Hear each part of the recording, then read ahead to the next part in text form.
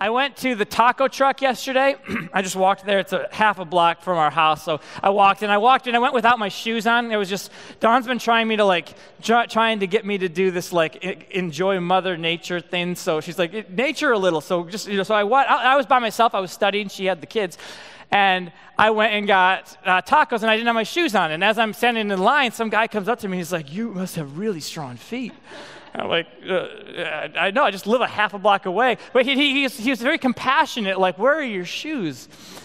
And then I went home and ate my tacos, and then Dawn was like, "I want tacos." So then I went back to get her tacos. And again, I didn't wear my shoes or my socks, and I'm just sitting there in line, and a guy's riding his bike, and he slams on his brakes, and he looks at my feet, and he's like, "Dude, what happened to your shoes?" And I'm like, "Dude, no, we're just half a block away. I just stepped out. I'm just trying to do the nature thing, you know?" But he was very compassionate, and I think that sometimes it's easy to think that just like the world has just gone mad and nobody cares about anybody, but two different people, both times I went to the taco truck, just a half a block from my house, I had people concerned about my well-being for shoes. I mean, the guy on the bike, I felt like he was going to give me his bike. Like, here, you just ride this so that you don't have to walk on the cement or something. He didn't do that, but I told him but he was, I don't know, I wanted to say that. People are nice. They're not all nice. The world is not all butterflies and roses, but those people were nice. So, I know that last week was highly personal. I could say sorry about that, but I think it was needed. And my hope is that it was relevant to where the world is today with all of the crazy things that keep happening. You know, we talked about it from the mass shootings to the suicide of Jeffrey Epstein, and kind of the realities that shined a light onto as to kind of like how the world could actually be in a place where things like this are possible. And what we really tried to hone in on is why, yes, things are super screwed up, but why we truly and genuinely believe that the church really is the hope of the world. And why we believe wholeheartedly that we should be shining brighter in the places that are darker than ever before. Like, so when the world is at its darkest, that's a chance for the church to shine the brightest light that it ever has before. Now, it is very obvious to me, I think it should be obvious to all of us, that there is in our world a power system that's built on oppression that runs it.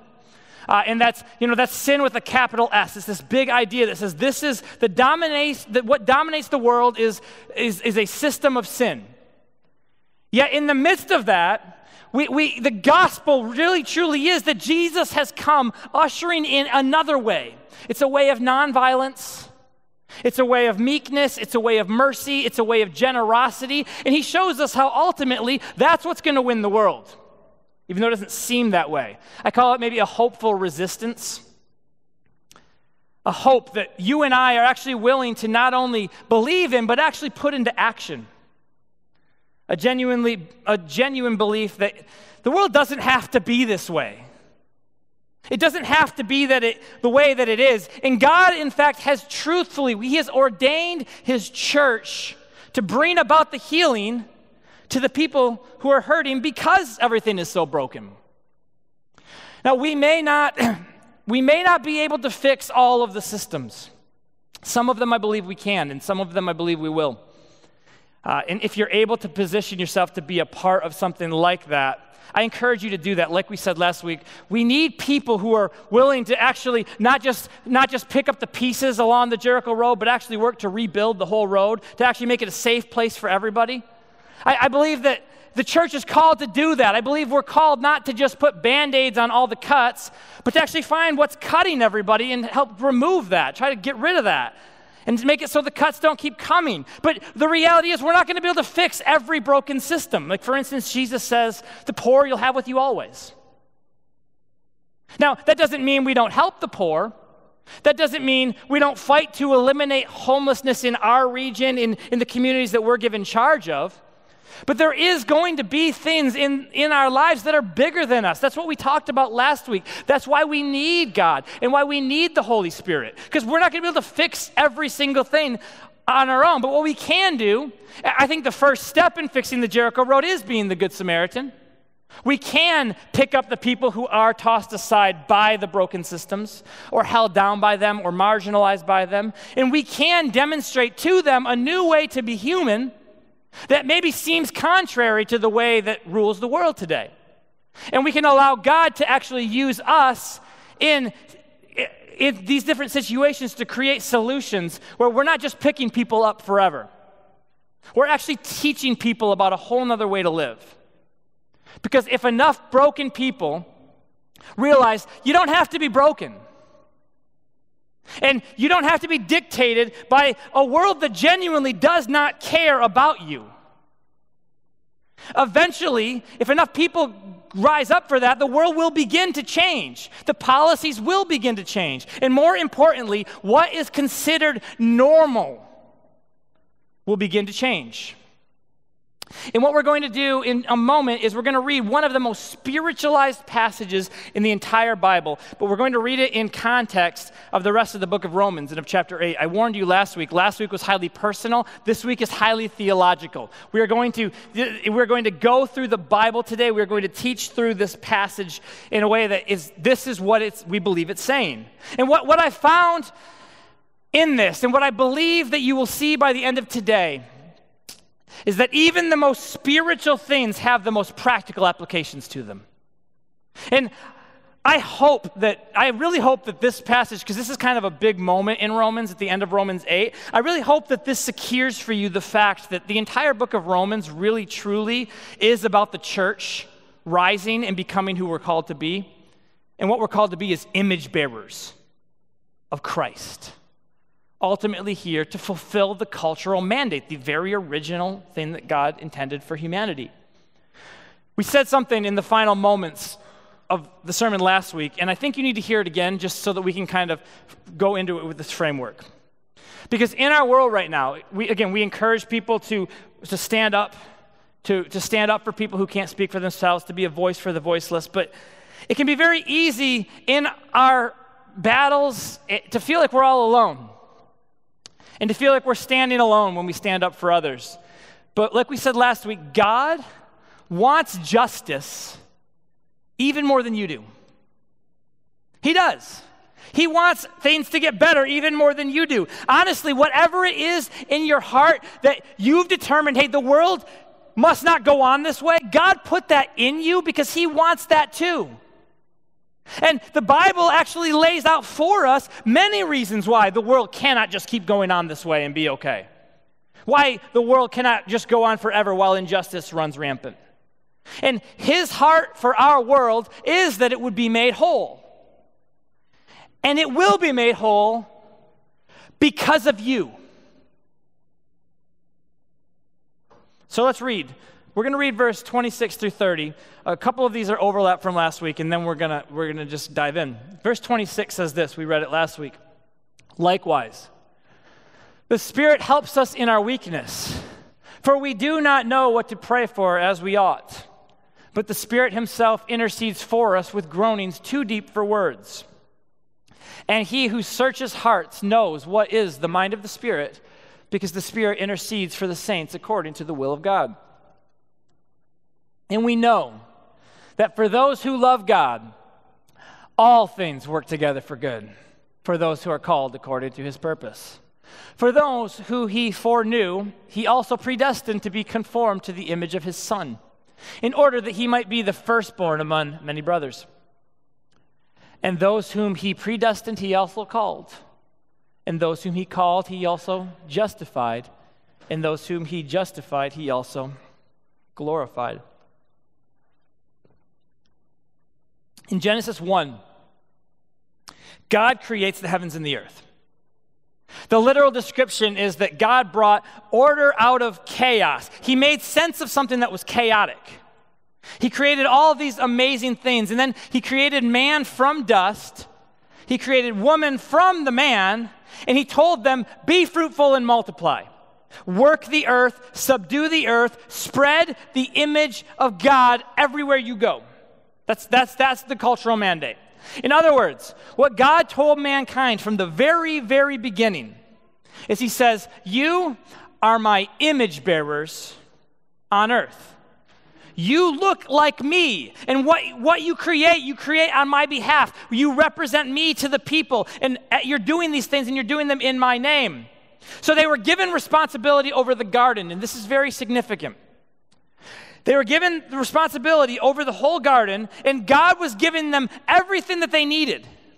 Everything they needed was provided for them, and yet something in them determined that they needed more than what God could offer.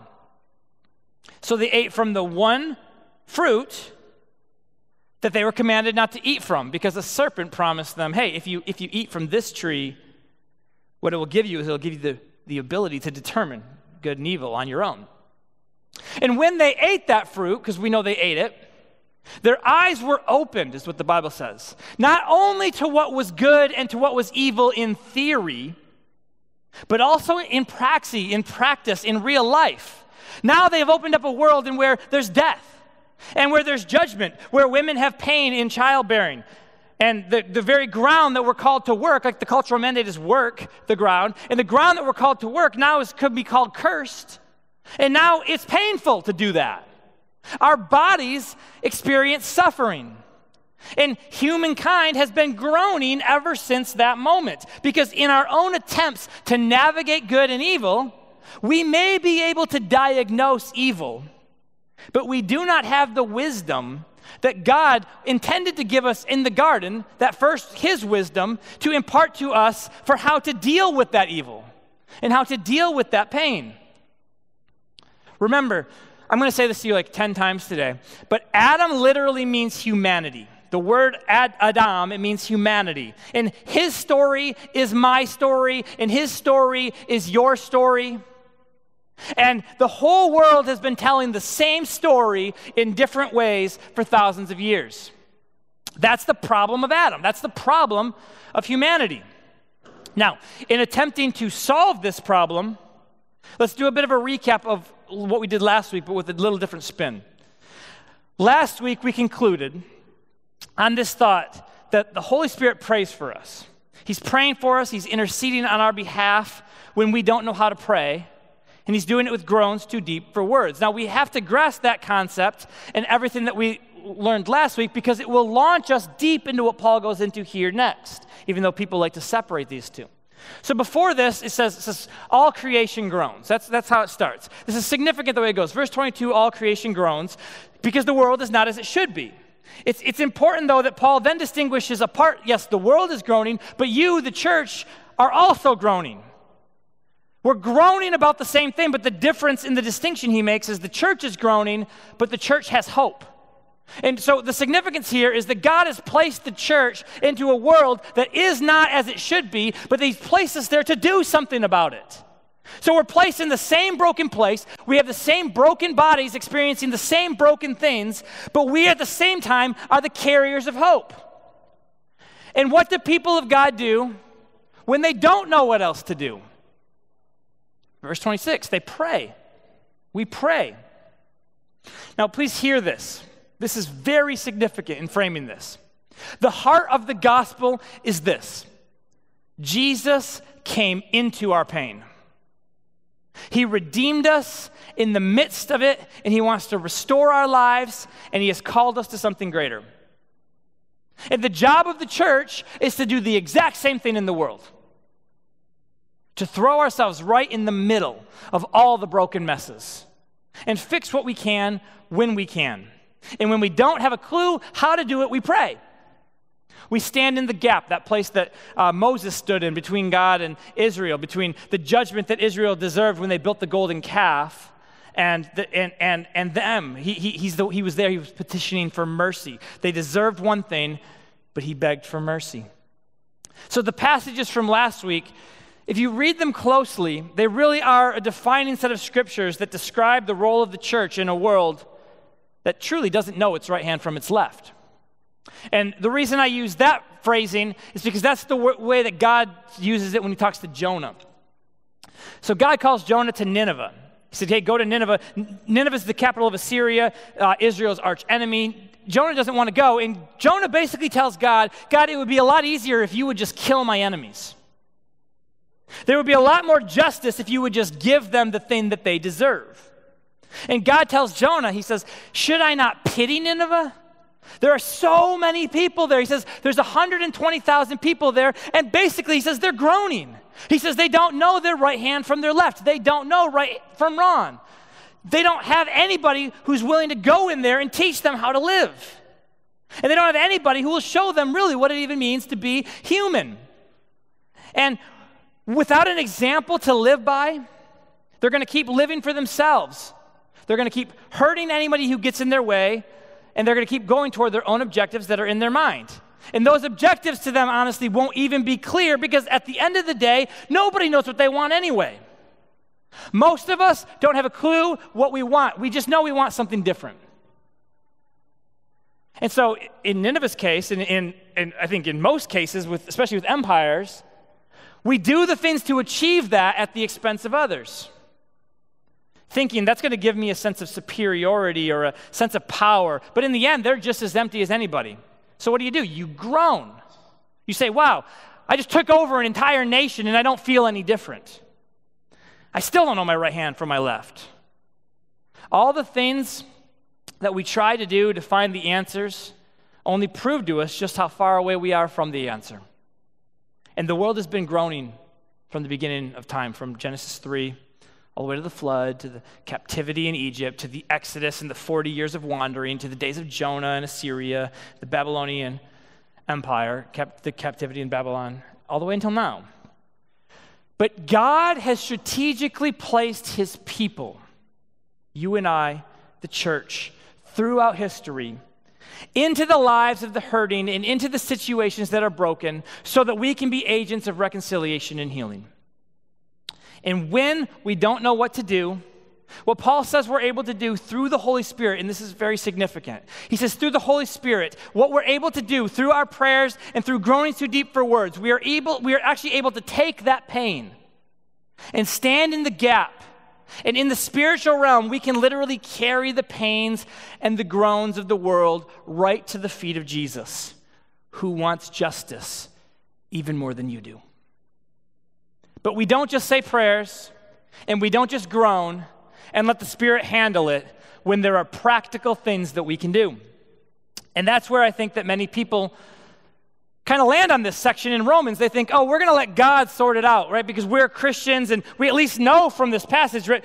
No matter what happens to the rest of the world, he's at least going to take care of us. Isn't that how most of us read this passage? We know God does all things for those who love him, right? I'm telling you, that is not right. That is not a good mindset, but it comes from the way we read this, right? It says, this is one of those Bible verses, people love it, right? We say, all things work together for good for those who love God and are called according to his purpose. It's one of the most famous passages. It's one of the most quoted passages. And part of the reason that we quote this passage so much is because it makes us feel good because we're Christians. And we think that believing in Jesus means that everything's just going to work out for us. Again, like we said last week, it's made people kind of get a bit comfortable sitting in their own spaces, their safe places, their sacred spaces, while the rest of the world just sort of goes to crap or burns. Well, first of all, it says for those who love God, which loving God does not mean sitting in your room and telling him how great he is. If you love someone, you do whatever you can to connect to their heart. And God's heart is people. So to say that you love God, but then don't care at all about anybody else, that's an oxymoron. 1 John 4:20 says, anybody who says I love God and hates his brother, you're a stinking liar. For he who does not love his brother whom he has seen can't love God who he hasn't seen. It says, before that it says, we only are able to love because he first loved us. He showed us how much he loved us. And anybody who can be wrapped up in the arms of grace that meets you in your most broken place, and then you can't turn and show that same love to another person, literally, you cannot say that you love God. So there's that. Like, I've had moments, and I know that this sounds weird, but I've had moments in my life where people have told me something like this. So-and-so did something to me. They hurt me. They did this thing or that thing or whatever. And then something horrible happened to them. And I just know that was God taking care of me. I just knew it would work out. They came against me. I love God, so God took care of it.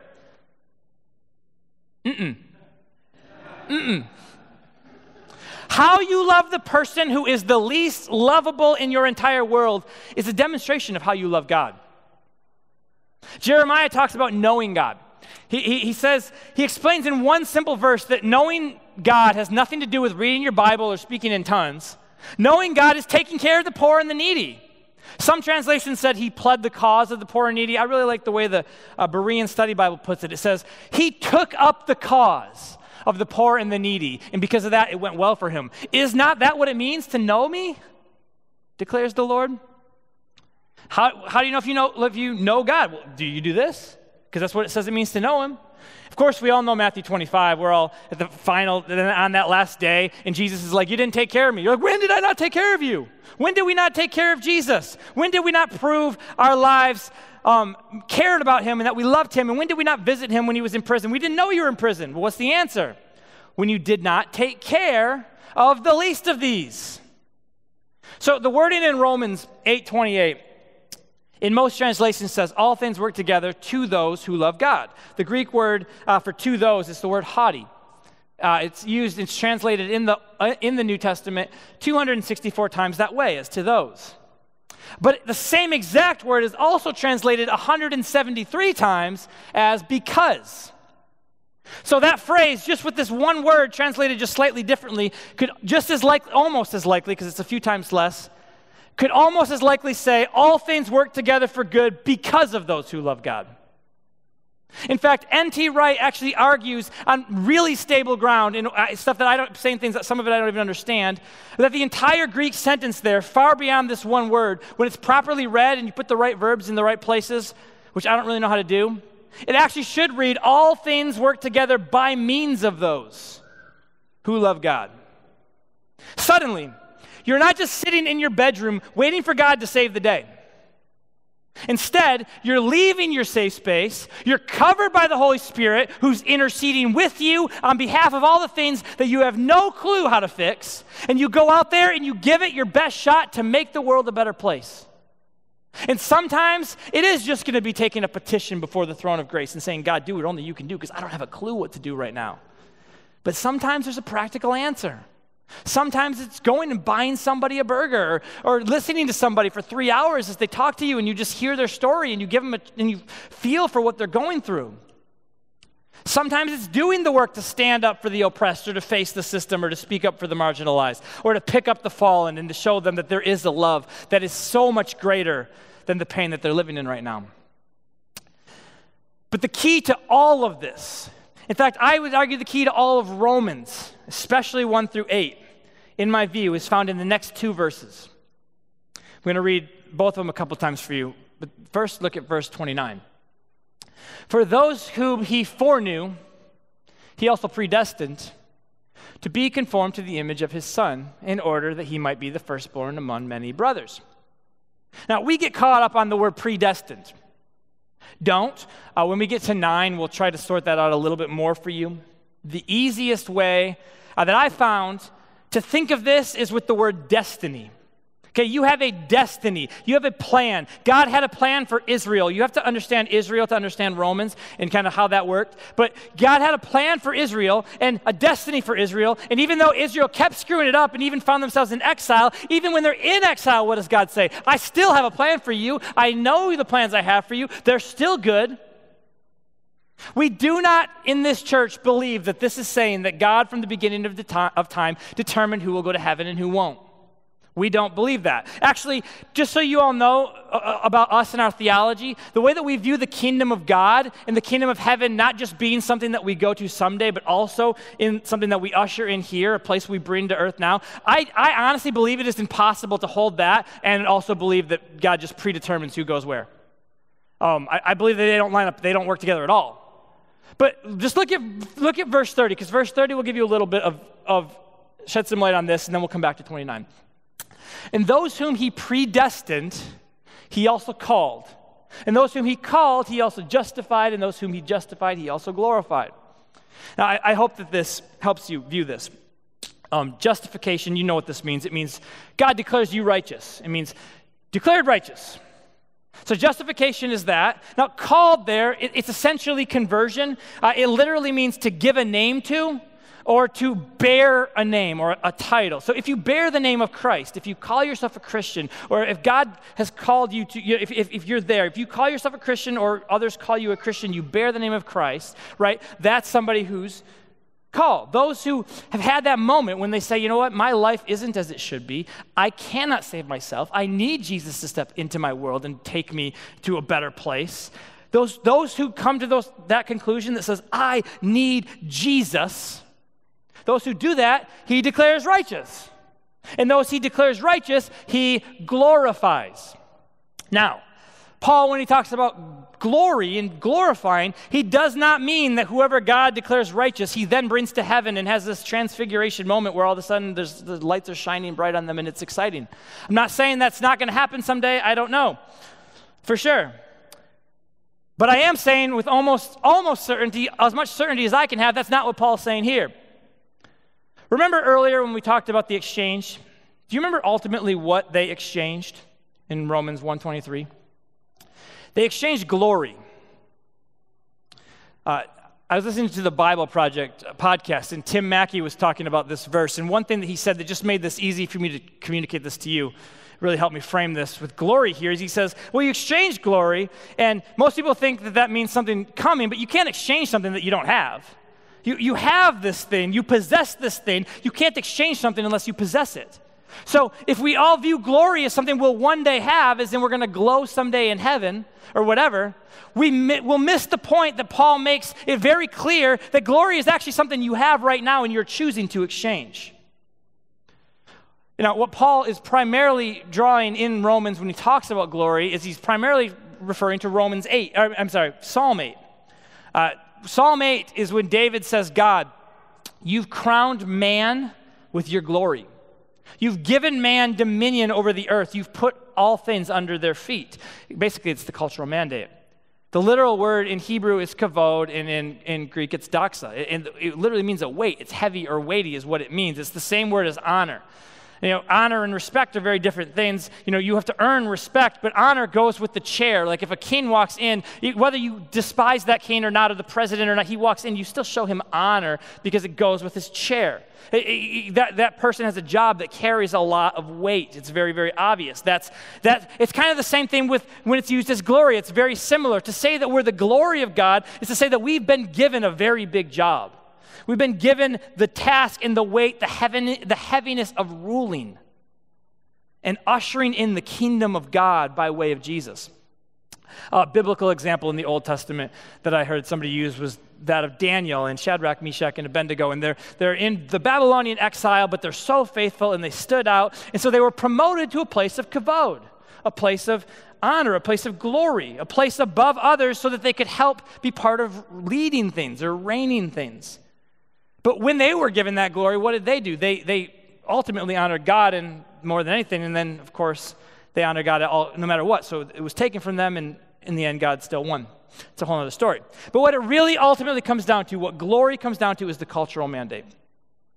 The very first mission that God ever gave to people, the mission that Adam was given, fill the earth with the glory of God, be fruitful and multiply, work the earth and subdue it. In fact, Psalm 8 is actually considered to be a commentary of Genesis 1:26 through 28 by saying that humans were made in the image of God. The only difference is one says image and one says glory, but Paul in Corinthians says, well, man is actually the image and the glory of God. You're both. So humankind was destined from the beginning, before you were even born, to be part of being God's image bearers on earth, creating the world that God dreams of. And the bottom line of Romans 8, and every single thing that has led us to the point that we're at right now, is found here in verse 29. And this is what it says. And this is a really big thought and a big idea. Try to hang with it. I know I warned you this was going to be a more theological day. For those whom he foreknew, he also predestined. And what did he predestine them for? To be conformed to the image of his Son, in order that he might be the firstborn among many brothers. We are destined by God to be conformed in the image, notice this, not of God. Yes, of God in a way, but not of God as they would have thought of in that day. not of God as in the language we get in Genesis 1, but specifically in the image of his son. See, Adam was called to be the image of God here on earth, and he failed. We are called to be the image of the Son of God on earth, and we have a chance at not failing. Paul writes this as something that he actually believes can happen. We have what it takes to be the people that the world needs us to be so that we can bring the hope to all of the darkest places. If we model our lives after the only person who's worth modeling your life after. Haley Goranson Jacob wrote a book primarily about Romans 8:29 called Conform to the Image of His Son. And she draws together in it verses 29 and verse 30 and explains how if you understand glory and you understand what it actually means to be glorified, which is what we've been describing to you, that's really the key to us being conformed into the image of his son. See, here's where this really made sense to me, and I hope I don't lose you on this. We studied this in Romans 5. We talked about the garden and about how we live in this world that has inherited the sinful nature of Adam, which is true. But my problem with that is not that I don't think it's true, but I think we give it too much power. I feel like the Adam problem gives Christians an excuse to live as if the New Testament never even happened, and allows us to reduce what Jesus did to merely a payment for what Adam did, so that we can go to heaven someday and spend eternity with Jesus. Like, we have this mindset that because Adam ate the fruit, now Jesus has to die, and that's the lump sum of the entire story. Now, Jesus did pay for what Adam did among everything else. But if you understand, especially Hebrew literature in the Old Testament, Adam was not a dominant figure in the Old Testament. He was not the hero that Abraham was, or Moses was, or David was. But every single story was an echo of the story of Adam. Every one. They all follow that same pattern of brokenness and restoration. Last night, I went through every single time the word Adam was used in the Old Testament. It is used 552 times. Maybe I missed something, I may have, but the only time he's used as a person is in Genesis 1, 2, 3, 4, and 5. And then some translations in Deuteronomy 32:8, it says that God divided up mankind, and in some translations, like the Old King James, it says God separated the sons of Adam. That's the only other time in the entire thing that is used as a person. Now, here's the significance of that. Every other time it was man or it was mankind. No, it was all references to a man, not reference to a specific man, but to all men.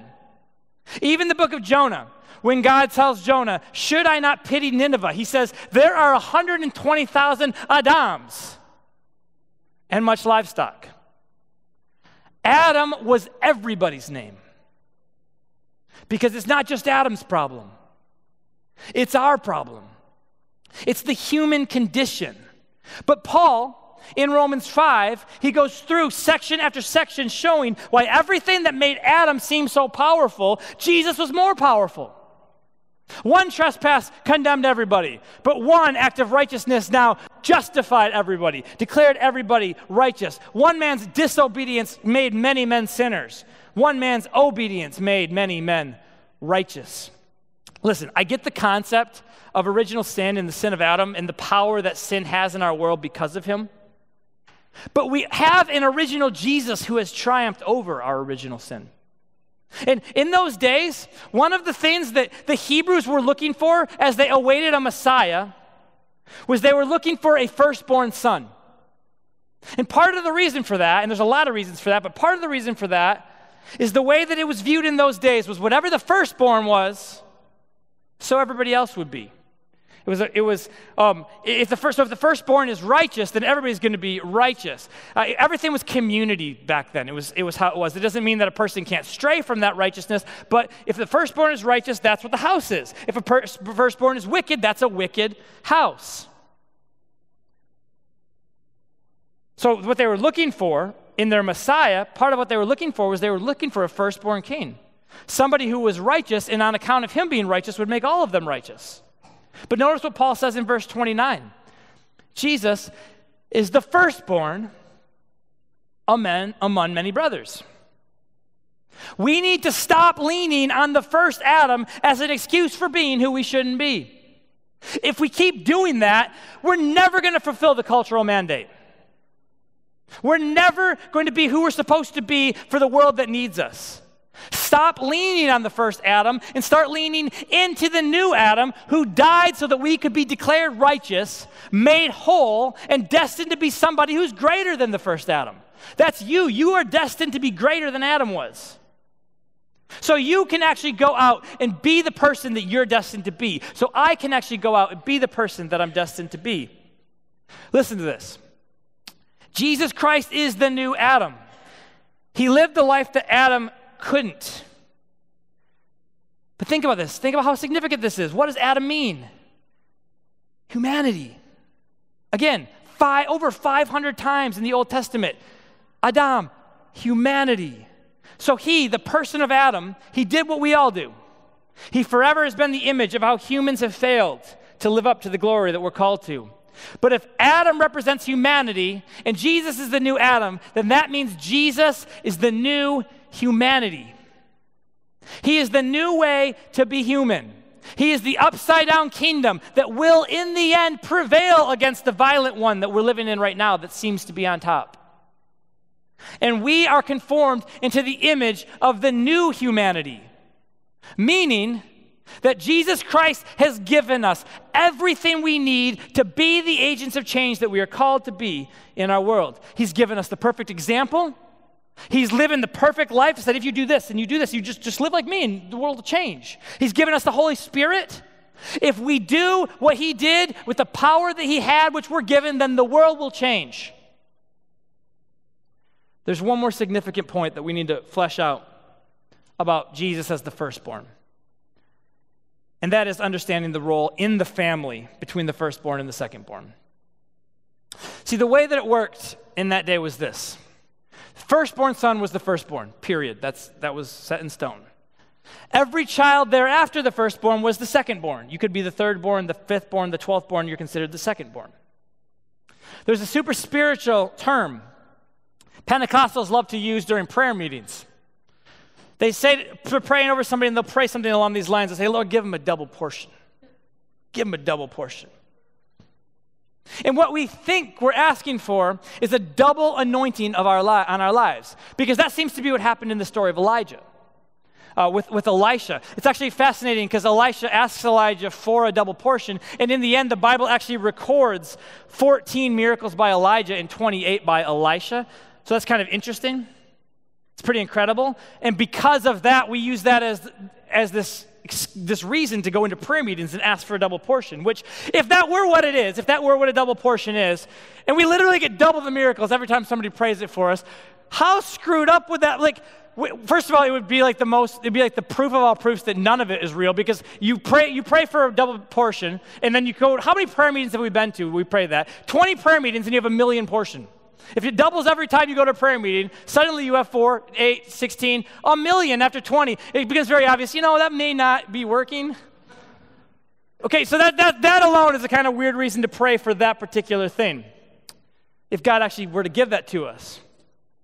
But it'd be amazing if he did. Every single problem in the world would be solved by our miracles. I'm not against it. I believe God wants to do more in your life and through your life than he's done before. I believe he wants to do more in me. I don't deny those things. I think they're amazing. But we should abandon that language at least until we understand it, and we shouldn't pray it over somebody unless they actually want us to after they understand it. Because what Elisha actually was asking Elijah for was not just a ministry that was twice as powerful as Elijah's. He was asking for the firstborn blessing. He was asking Elijah, can I be your successor? Can I be responsible to carry what you started? It's actually a very big request, and I'll show you why. Elijah says to Elijah, he's like, dude, that's a big thing that you're asking. It's a hard thing you're asking. See, the way that a double portion works is this. When a father died, say he has 6 sons.